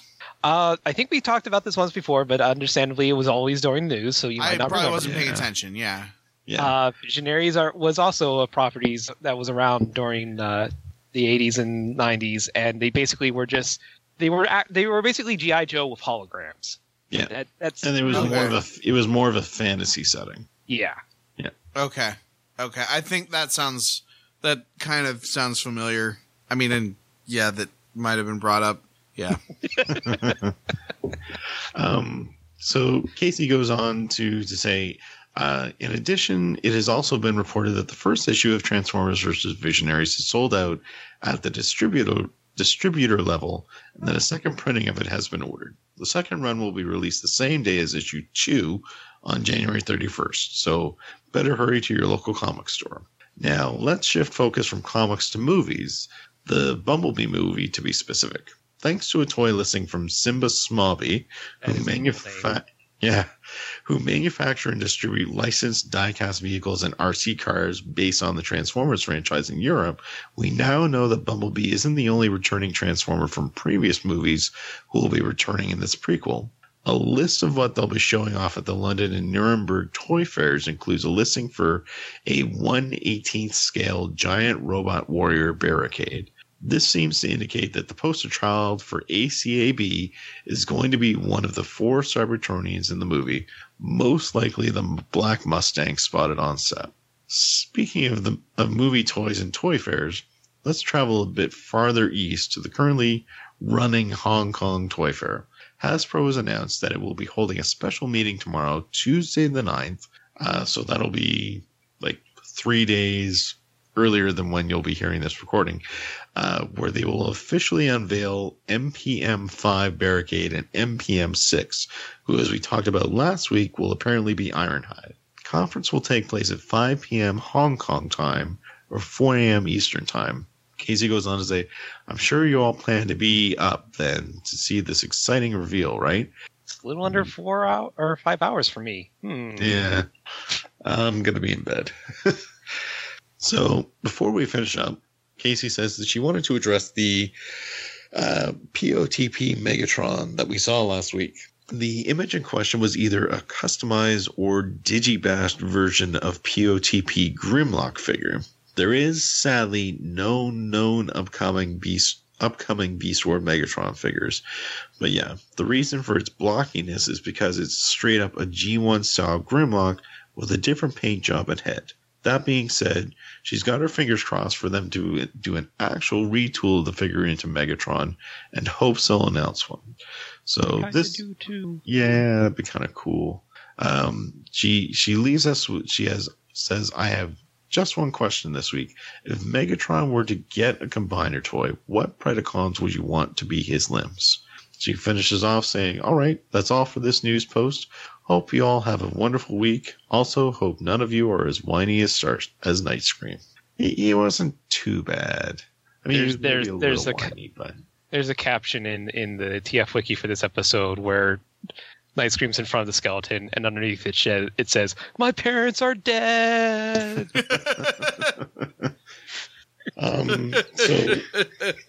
So if Megatron was to get a combiner toy, I know immediately who I'd want. I just want the original Predacons. Yeah. But I definitely want Waspinator because that would just be hilarious. And Scorponok would have to be his right hand. See, I think I would like to see Dinobot and Pterosaur. Okay. Have him be his. I don't know how. Or well, no. Do combiners just combine to be the robot? Or no, they can transform on their own too. It honestly depends on how detailed it is, but usually of like average size ones, the robot toy itself can transform, and then there's like a mid form you can make to combine it with the others for the giant robot. Okay. Yeah. So here's what I would want it to be. It would be able to combine and do everything. So it would combine to form the Megatron Dragon, because like Pterosaur's wings would be the dragon wings. Oh, yeah, that'd be kind of cool. But then it also would have a combined robot form. Okay. Yeah, that'd be neat. So, I think some combined robots in comics have done that, where like the combined things have also been able to transform. So it's basically like they just formed a bigger robot. Yeah. A bigger Transformer robot. And they would be sold separately at a $7.99 price point. Honestly, but I just would love Waspinator being there because I just can imagine him always grumbling about being one of the legs. Yeah. Yeah, but it would also be cool if it was all 6 original Predacons that combined. Yeah. But that would be a lot. They would also have to be sold separately at a $7.99 price point. Oh, that's the whole point of combiners. It's a giant cash cow. Yeah. So what else do we have for questions there, Jordan? So we have a couple of questions. So we got a couple from Gwen back at work at Witsararo on Twitter. Mm-hmm. They asked, what is a character you all loved until a certain character development and then never stand? What did they do to jump the Sharkicon? And I remember saying this off air a little bit. It's hard for me to actually remember that because even if I might not like certain turns a character does, unless the sudden turn, the so-called jump comes very early, and thus I've not become liking, I turn to liking the character, I probably won't turn on them. But then again, I'm also one of those, very kind of laid back people where like, well, that's just how things go, so sometimes different directions by different people, blah, blah, blah, and all that. So it's kind of hard for me to really just turn on anything without a lot of thinking involved. There is one character I can think of, but Kendall, did you have one? Well, I've got a few that come to mind. I remember, so Buffy, I mean, I always liked Spike and Buffy all the way through the end, but I definitely liked him better when he was a bad guy. Yeah. And I think that's sort of like across the board when you have a bad guy that turns into a good guy. Usually I like them better when they're initially a bad guy. Also, Angel and Buffy, I really liked him when he was in Jealous, and I was not as big of a fan of him later. I'm just trying to think, like Bucky and, Winter Soldier.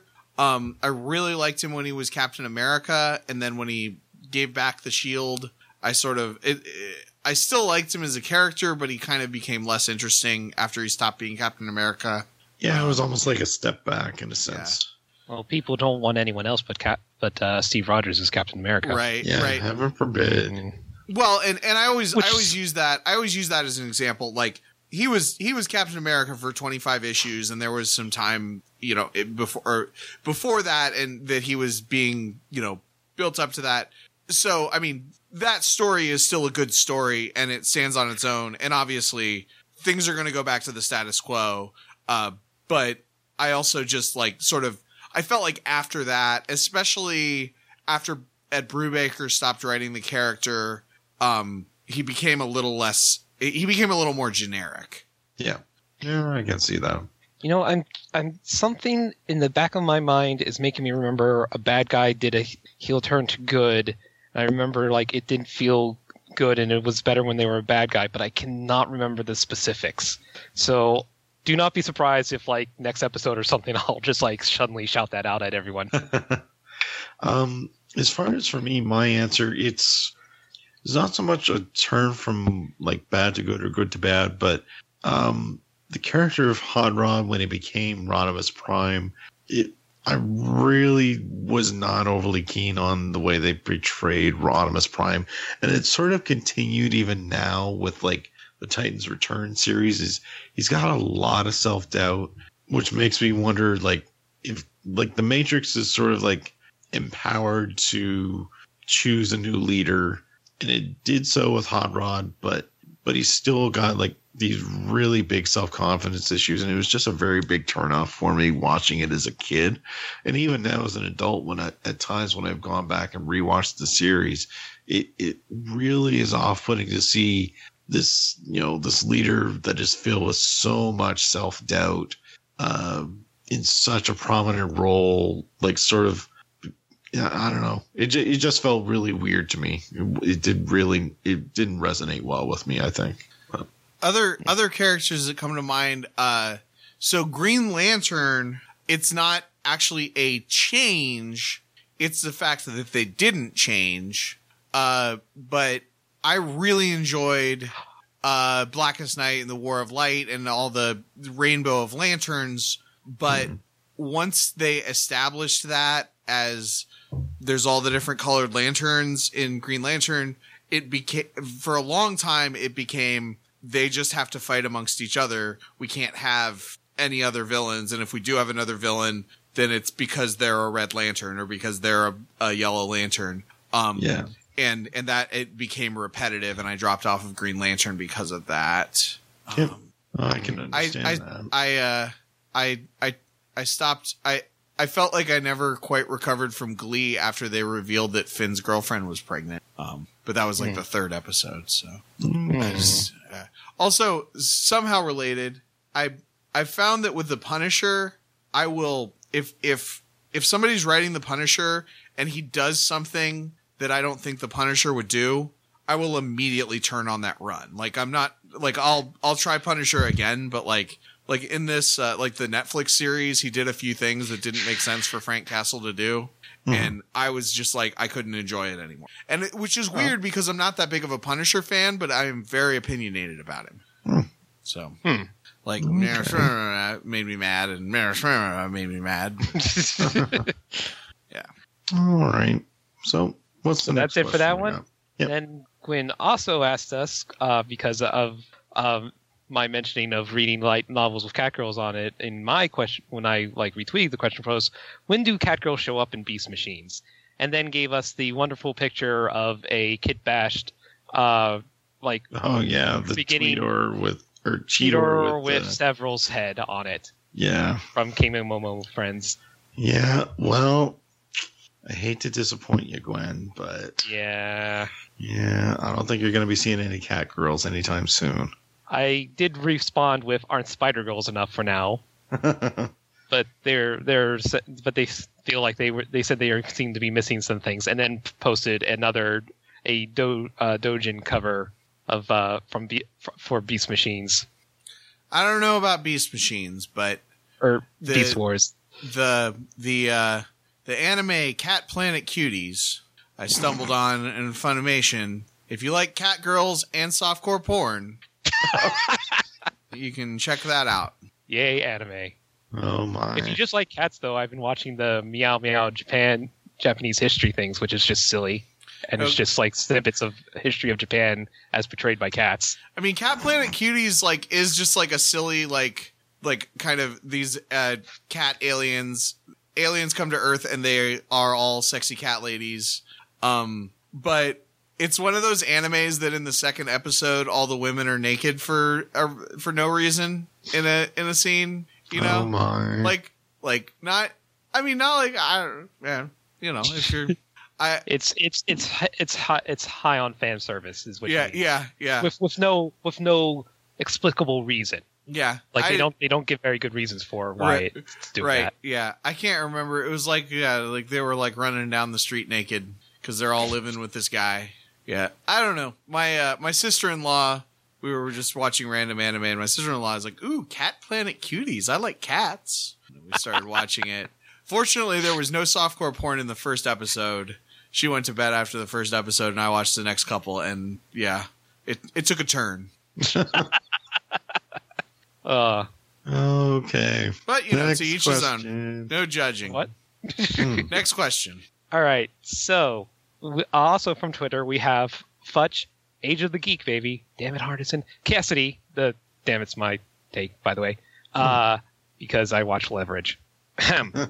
But anyways, Futch, Age of the Geek, BB Cassidy asked us, at What Is Cosplay on Twitter, asked us, what is your most hated, annoying, in quotation marks, character? Which BC would win a season of Survivor? So, I think it really would be hard to figure out who would win a season of Survivor, because just alone with their beast modes and stuff like that, they're kind of just built to survive. Yeah. If you threw in, challenges and stuff like that, I'm going to have to say it depends on how the teams go for the first couple of things, like who align with who.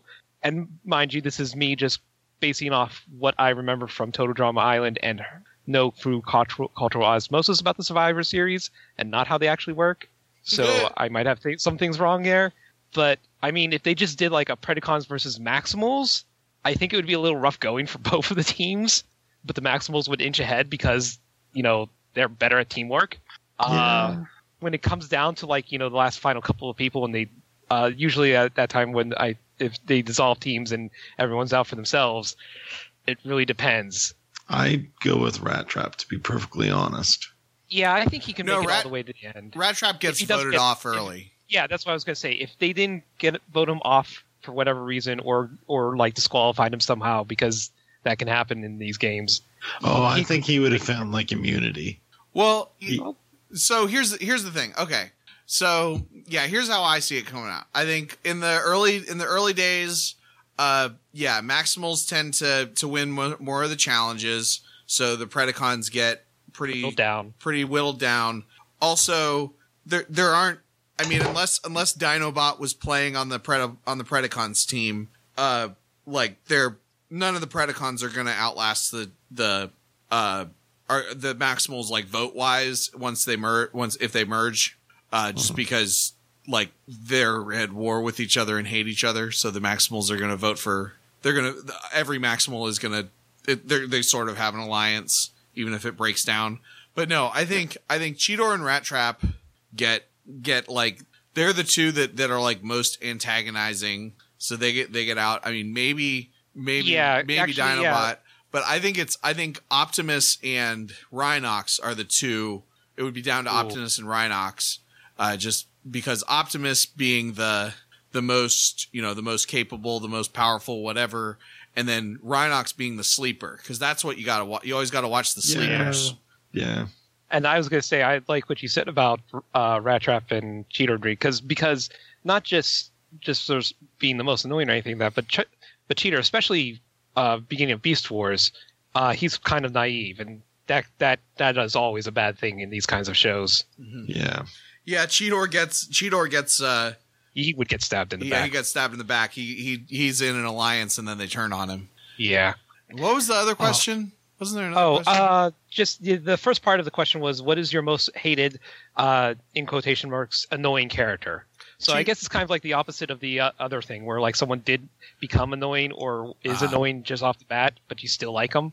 I'm going to go with The Miz from like current WWE programming. I like I absolutely despise the character, which I guess is like what they're going for. But oh my God, I just want to punch him in the face. I'm not sure. Okay, this is kind of weird because, like, outside of the trilogy or the original trilogy, the actor for Jar Jar Binks is actually really cool. Like, I really liked him. Ahmed Best, Yes, Ahmed Best is really great, and I've seen him do Jar Jar Binks and other things, and it's always been hilarious. It's weird. Like, outside those first 3 movies, and the stuff that he's done, it's like I enjoy. Like, I don't hate. It's like I don't understand. Like, I don't get the kind of like I guess gut reaction that he started to invoke in people for some reason. So I don't know if that counts, because it's not like, I don't think people hate him with a passion as much as they did. But I don't know. And it's more of me like liking Ahmed Best than the character Jar Jar Binks. Mm-hmm. I hate Chibiusa from Sailor Moon. Yeah, she's a bit annoying. Yeah, she's the most. I mean, she gets a little bit in later seasons. She gets a little bit better, but especially in season 2, she's just irredeemable. Well, see, I thought it meant most hated by like which most annoying character you hate is which character you like that's annoying that is the most hated out of all of the ones you like. Oh, love to hate. Yeah. You know what? I was gonna say, Lucille Bluth is a very person that you love to hate kind of thing to me. I'm not sure if she counts as annoying, but just it's either her or technically her again in Archer as Mallory Archer. Yeah, I could see that. Yeah. I think we had a question on Facebook. Yeah, we had one more question on Facebook. Yep. And it's from Ryan Butson, and he asked, why has it never come up before that Nightscream has to be in robot mode to heal? This seems odd considering how often they are in beast mode for hiding.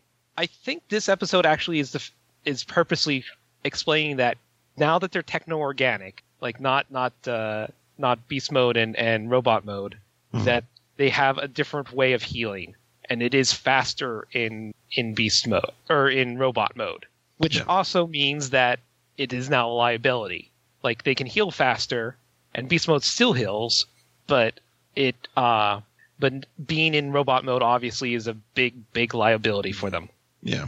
Yeah, that also may explain why Optimus took so long to recover. Yeah, because he had to remain in beast mode to heal. Yeah, and I agree. And you know what? They might, as we've said before, they're still learning a lot about their bodies and their abilities and stuff. They might have not realized that they heal faster in robot mode because they've been hiding in beast mode a lot. Yeah, that's certainly possible. And they said that the robot mode is they heal faster. It's not that they don't heal in beast mode. So maybe they haven't actually had a chance to compare the two. Yeah, and they haven't had a CR chamber. So yeah, I mean the fact that the CR chamber can't repair them in beast form wasn't applicable until now. Yeah. Yeah, so like the fact that it never came up before, it's probably just more of that it just wasn't organically ever pointed out until now. Yeah. And there could be a number of reasons why that is possible.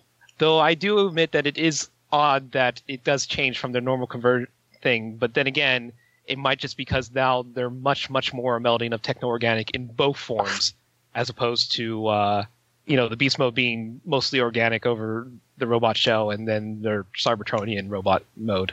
Yeah. Yeah, that makes sense. And I think that was all the questions. Okay. Yeah, looks like it. So, Jordan, did you have anything you wanted to promote this week? Let's see. Just the usual cast of characters I promote. Game Apartment 1C is still going on. Mhm. Darren Husted has moved on to the next Prince album, so there's been a couple of new of those. Jesse Cooper started up Alphabet Flight again. I don't know if there's anything else though. Maybe check out A Monster in Paris on Netflix. Cool. Kendall, how about you? Okay, you can find everything I do at kendallcast.ninja. Right now, the most recent podcast on the Kendallcast podcast feed is my Star Wars Roundtable Last Jedi review. That was pretty good. Yeah, also, I actually just listened to that. That was nice. I gotta listen to it because I'm curious to hear what you guys had to say about it. Yeah, I thought it. Yeah, it was really. Yeah, like I think I said last week. Like I was 3 of the people that I know that are the biggest Star Wars fans and most knowledgeable Star Wars fans. Really had some good things to say, and some interesting things to say, and criticisms and blah blah blah. But but also hopefully by the time this episode goes up, there will be more episodes of That's What We Called Music available. I kind of fell behind on editing, and I'm catching back up on that. And if you haven't checked out kendallhallman.bandcamp.com, that's where all my music is that I post, and you should listen to some of that. There's a bunch of music on there now because it's from it's got a bunch of stuff on it. Nothing, I haven't dropped anything like super new, but yeah, you guys should, if you like the theme song of War and Beast, you can listen to it there, and also a bunch of other stuff. I think I got a couple of albums, a couple of EPs on there. So cool. Well, I don't have too much to plug myself. I mean, fortunately, I've got a bit of a cold, so my voice is starting to go. But if you like hearing us, check us out on audioentropy.com. We've got this podcast and Teenagers Attitude and a bunch of other ones. If you want to follow me on Twitter, I'm Greg CMUN. One final thing. This episode, if you're listening to it, came out on Saturday. We've actually got a bit of a schedule change that's going to be coming up after this episode. So after this, the next episode that you'll get will be the following Monday. Well, it won't be the direct Monday. It'll be the Monday after the next Monday when you listen to this. So we're just changing up things a little bit. The scheduling is going to change. It'll be Monday the 22nd. So this episode will come out on the 13th. The next episode will be on the 22nd. Yes. Okay. And so instead of maximizing your weekends, we'll be maximizing your Mondays from then on. It's just a bit of a shift. Nothing. Will be I am transforming your Mondays. Yes, exactly. I still like maximizing Mondays. Yeah. Mm. But yeah, it's just a bit of a schedule change. Nothing to worry about. Just Or maybe it could be your Mondays are transformed. Ooh. I like that. Yep. But yeah, so just wanted to give you guys a bit of a heads up. We'll be purging anybody all organic matter from your Mondays. For anybody who is listening at PAX South, we hope that you got a chance to go to the Let's Plays panel that was on Friday night. Hope it was great. I know Luke and everybody who's planning on attending is really looking forward to it, and maybe getting a little bit nervous, but I'm sure it's going to go awesome for them, and I wish them the best of luck. Anytime you guys have any questions or any comments, feel free to hit us up on Twitter. You can find the podcast at Warren Beast Podcast. If you're on Facebook, you can go to facebook.com/group/War and Beast Podcast. And if you're old school and use email, you can email us. We've got a Gmail account. It's warrenbeastpodcast@gmail.com. So yeah, been another week, another episode down. So for Warren Beast, I have been Greg. I've been Jordan. And I'm Kendall. Let's roll, folks. So honestly, basically the revamped giant AT-AT walkers with the thick legs makes me think that they realize, hey, wait, people could tie up the legs. let's do something about that.